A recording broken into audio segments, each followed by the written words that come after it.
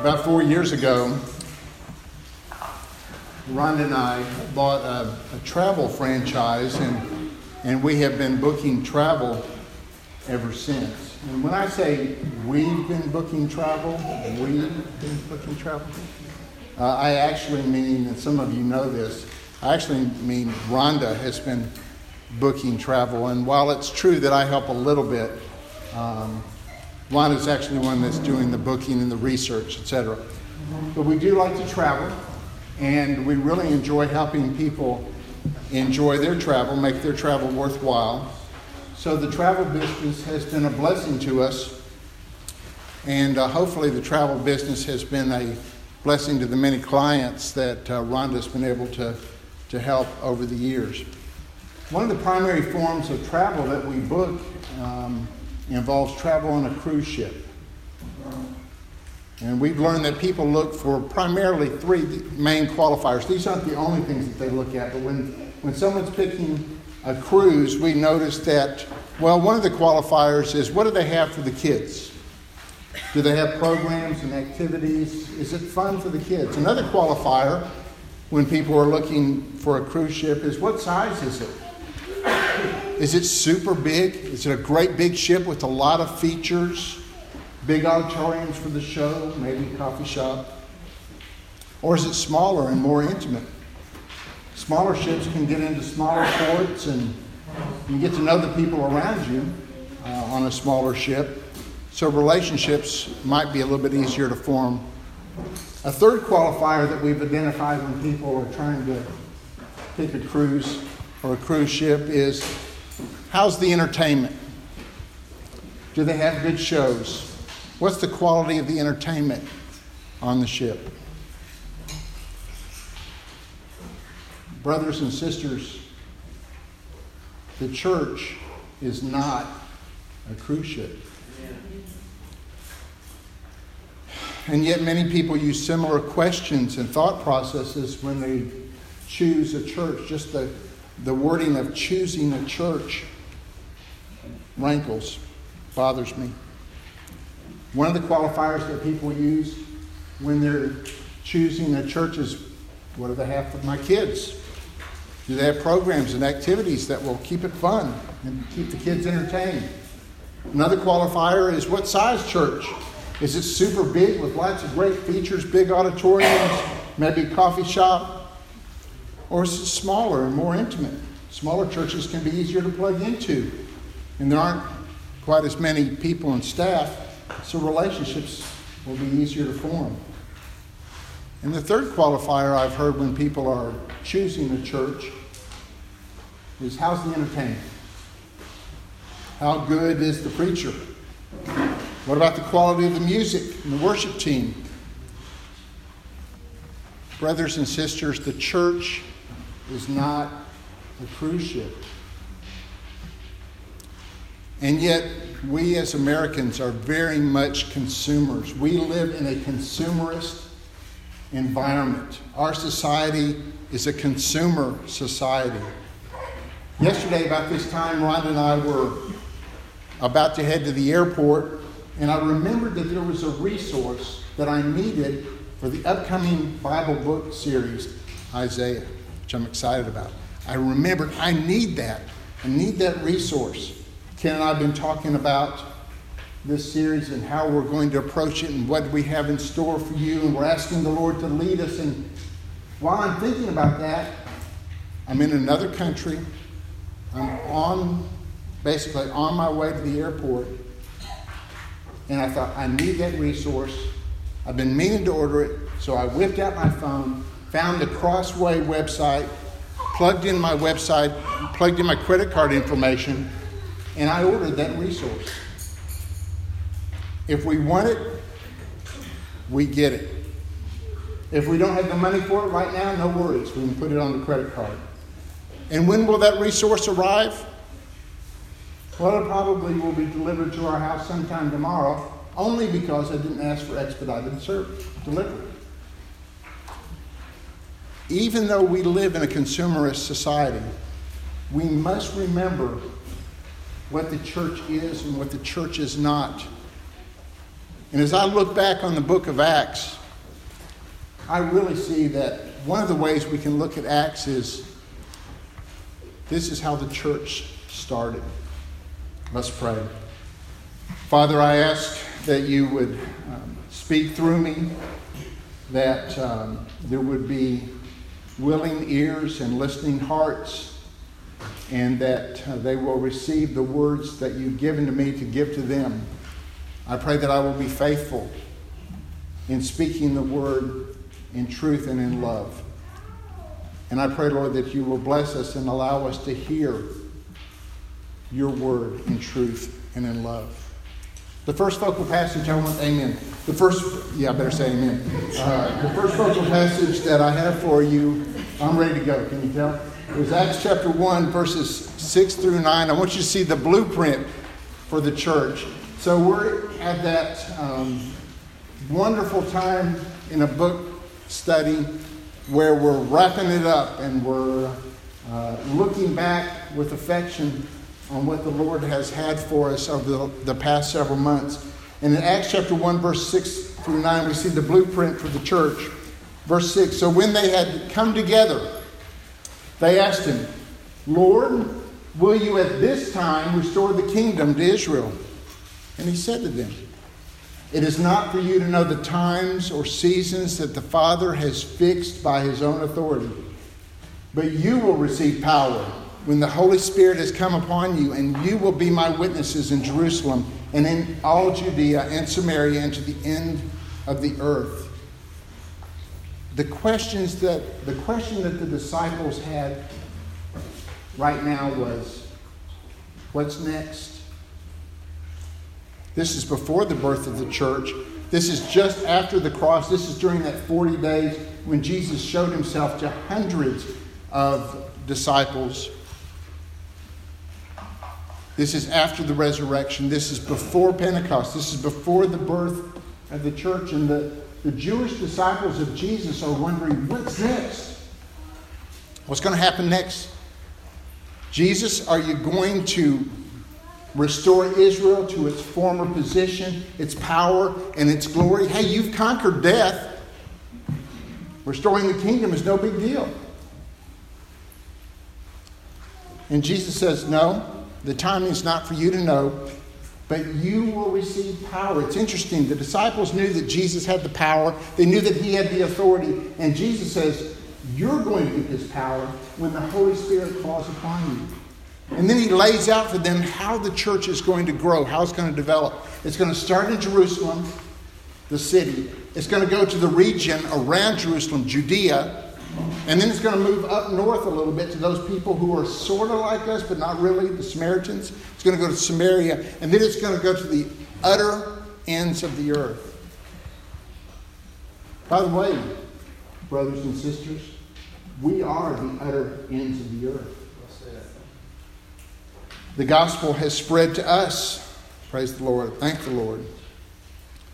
And Jesus tells them that they're going to receive the Holy Spirit. The church will not be born until the Christians receive the Holy Spirit. And Christians, we're supposed to do something that is very difficult to do. You know what that is? Wait. That is probably the hardest thing that I have to do on a regular basis is wait. I'm not good at it. That's an excuse. Sometimes it's a sin. I get ahead of the Lord. Jesus tells them that they will be his witnesses. This is the blueprint. In Jerusalem, then Judea, then Samaria, and to the uttermost parts of the earth. Notice the pebble in the pond. Notice the ripple effects of how what started in Jerusalem with really Jesus and his 12 disciples. Maybe there's 70 in their company. Maybe a few hundred at this point in time, because the Apostle Paul says that Jesus showed himself to over 500 disciples. So this pebble in the pond has already having a ripple effect. And so it's not too many years after this, maybe a couple hundred years, where the Roman Empire is going to be dominantly Christian. And so when we look at Acts, we first look at how it started and what the blueprint was. And the blueprint was the Holy Spirit is going to come. The Holy Spirit is going to empower you to take the message to the world. And that's exactly what's happened. And then as we move through the book of Acts, though, we see that the church had many ups and downs. Let's look now at Acts chapter 4. We're going to read a couple verses at the end of chapter 4 and a couple verses at the beginning of chapter 5. Acts chapter 4, verse 36. Thus Joseph, who was called by the apostles Barnabas, which means son of encouragement, a Levite, a native of Cyprus, sold a field that belonged to him and brought the money and laid it at the apostles' feet. Chapter 5, verse 1. But a man named Ananias, with his wife Sapphira, sold a piece of property, and with his wife's knowledge he kept back for himself some of the proceeds and brought only a part of it and laid it at the apostles' feet. As you read through Acts, if you take the 10,000-foot view and you're flying over Acts and you look down, you're going to see that it looks like the church is on this incredible roller coaster ride. High highs, low lows. Chapter 4 ends with a high. Barnabas, we're introduced to him as a great disciple and follower of Christ who's going to have a tremendous impact on the life of Paul. We see that Barnabas is so generous and gracious. He sells a piece of property and brings the proceeds and lays it at the apostles' feet. And he is indicative of what the whole church was doing. Acts chapter 4 tells us that no one in the church had need. They all shared, and they shared the resources. They pooled the resources. They shared the resources. And this is a high. This is in Acts chapter 4. And then Acts chapter 5 comes. And this is a low. Because Ananias and Sapphira lie to the church, lie to the Holy Spirit, and they are struck dead. So many ups, so many highs in Acts for the church. We think of Pentecost, the birth of the church. We think of the explosive growth. Many times in Acts, the scriptures say that thousands were added to their number daily. We see that the deacons are going to be chosen. Evangelists sent out, like Philip, who witnesses to the Ethiopian eunuch. We see that, as was mentioned in chapter 4, that no needs were unmet. We see the salvation of Saul, who becomes Paul in Acts chapter 9. We see that Cornelius and the Gentiles, we talked about this in Sunday school this morning, how incredible it was that a message that had been up to that point primarily contained to the Jewish people, the good news of the gospel is breaking out past the Jewish people and it's going to the Gentiles. Cornelius is a representative of that. We see the Jerusalem Council. We see Aquila and Priscilla, who are tent makers along with Paul, and we see their discipleship of Apollos. Other highs, the first mission trip of Paul, the second mission trip of Paul. Paul goes to Rome. We see that Paul is delivered through incredible circumstances and to do the will of the Lord in Rome. But there are a lot of downs too. What roller coaster doesn't have its downs to go with those ups? We see Ananias and Sapphira. Wow. What a story. We see the death of Stephen, one of the first deacons. And why does he die? He dies because he's a faithful witness for the truth. We see that James, the brother of John, also is martyred. We see that Peter is imprisoned. We see that Paul is beaten and scourged and put in prison time after time. We see Paul and Barnabas eventually in contention and separation. We see Paul stoned, beaten, shipwrecked, rescued, and then bitten by a snake. Lots of ups, lots of downs. And then we see the conclusion of Acts. If you'll turn to the last chapter of Acts, Acts chapter 28. I'm going to read the last two verses of Acts chapter 28. Acts chapter 28, verse 30. He lived there 2 whole years. He's talking about Paul. He's living in Rome. He lived there 2 whole years at his own expense and he welcomed all who came to him, proclaiming the kingdom of God and teaching about the Lord Jesus Christ with all boldness and without hindrance. So this is the end of the book of Acts. How abrupt. What an ending. If you're reading along, and if your Bible page ends on Acts chapter 28, it's on the right-hand page down at the bottom. You flip the page, you're ready to go on what happens next. But we don't have that. It's quite an abrupt end, really, when you think about it. And I think about how different the end of a sermon series on a book of the Bible is as compared to the beginning. We're getting ready to go into Isaiah. And so we look at a book like Isaiah with some fear and trepidation because it's a big book. And there's a lot of things in there that we don't necessarily understand. I think about what Bethany said in Sunday school this morning about how the kids look at the textbooks at the beginning of the year and say, there is no way we're going to get through all of that. But through faithful day-to-day discipline, we'll get through it.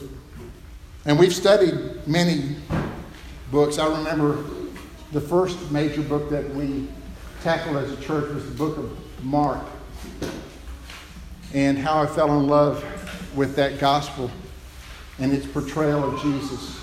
43 messages later, we wrapped up Mark. And we've done James, we've done Psalms, we've done Colossians, we've done Philippians, we've done Titus, we've done Genesis, we've done John. Wow. That was an amazing process. But how different the end of a book looks after we've traveled together and read the Word and studied the Word and see what the Lord has for us, both individually and as a church. How great that is. How the Lord changes us through the study and the preaching and the teaching of His Word. And that's how Acts ends in Acts chapter 28, verses 30 and 31. But I want to talk to you about Acts 29. Acts 29. Kevin, you just told us that Acts 28 is the end. Well, what's Acts 29? Well, here's the deal. Acts 29, the story of the church is still ongoing. There's actually a great organization called Acts 29. And it took me years before I figured out, there's only 28 chapters in Acts. Acts 29. Okay, I think I get it now. But the church is still going strong. 2,000 years later, it is the longest lasting organism. And it is an organism because it is alive that is in the history of the world.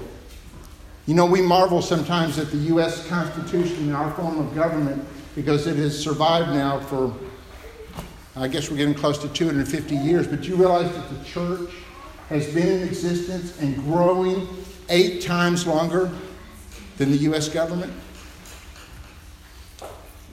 We are a part of Acts. We are Acts 29. The Lord is writing the history of the church through us. Well, I'd like to thank J.D. Greer for his illustration, helping us understand that the church is not a cruise ship. And just this week, my son Trevin had a blog post reminding us that the church is not a restaurant either.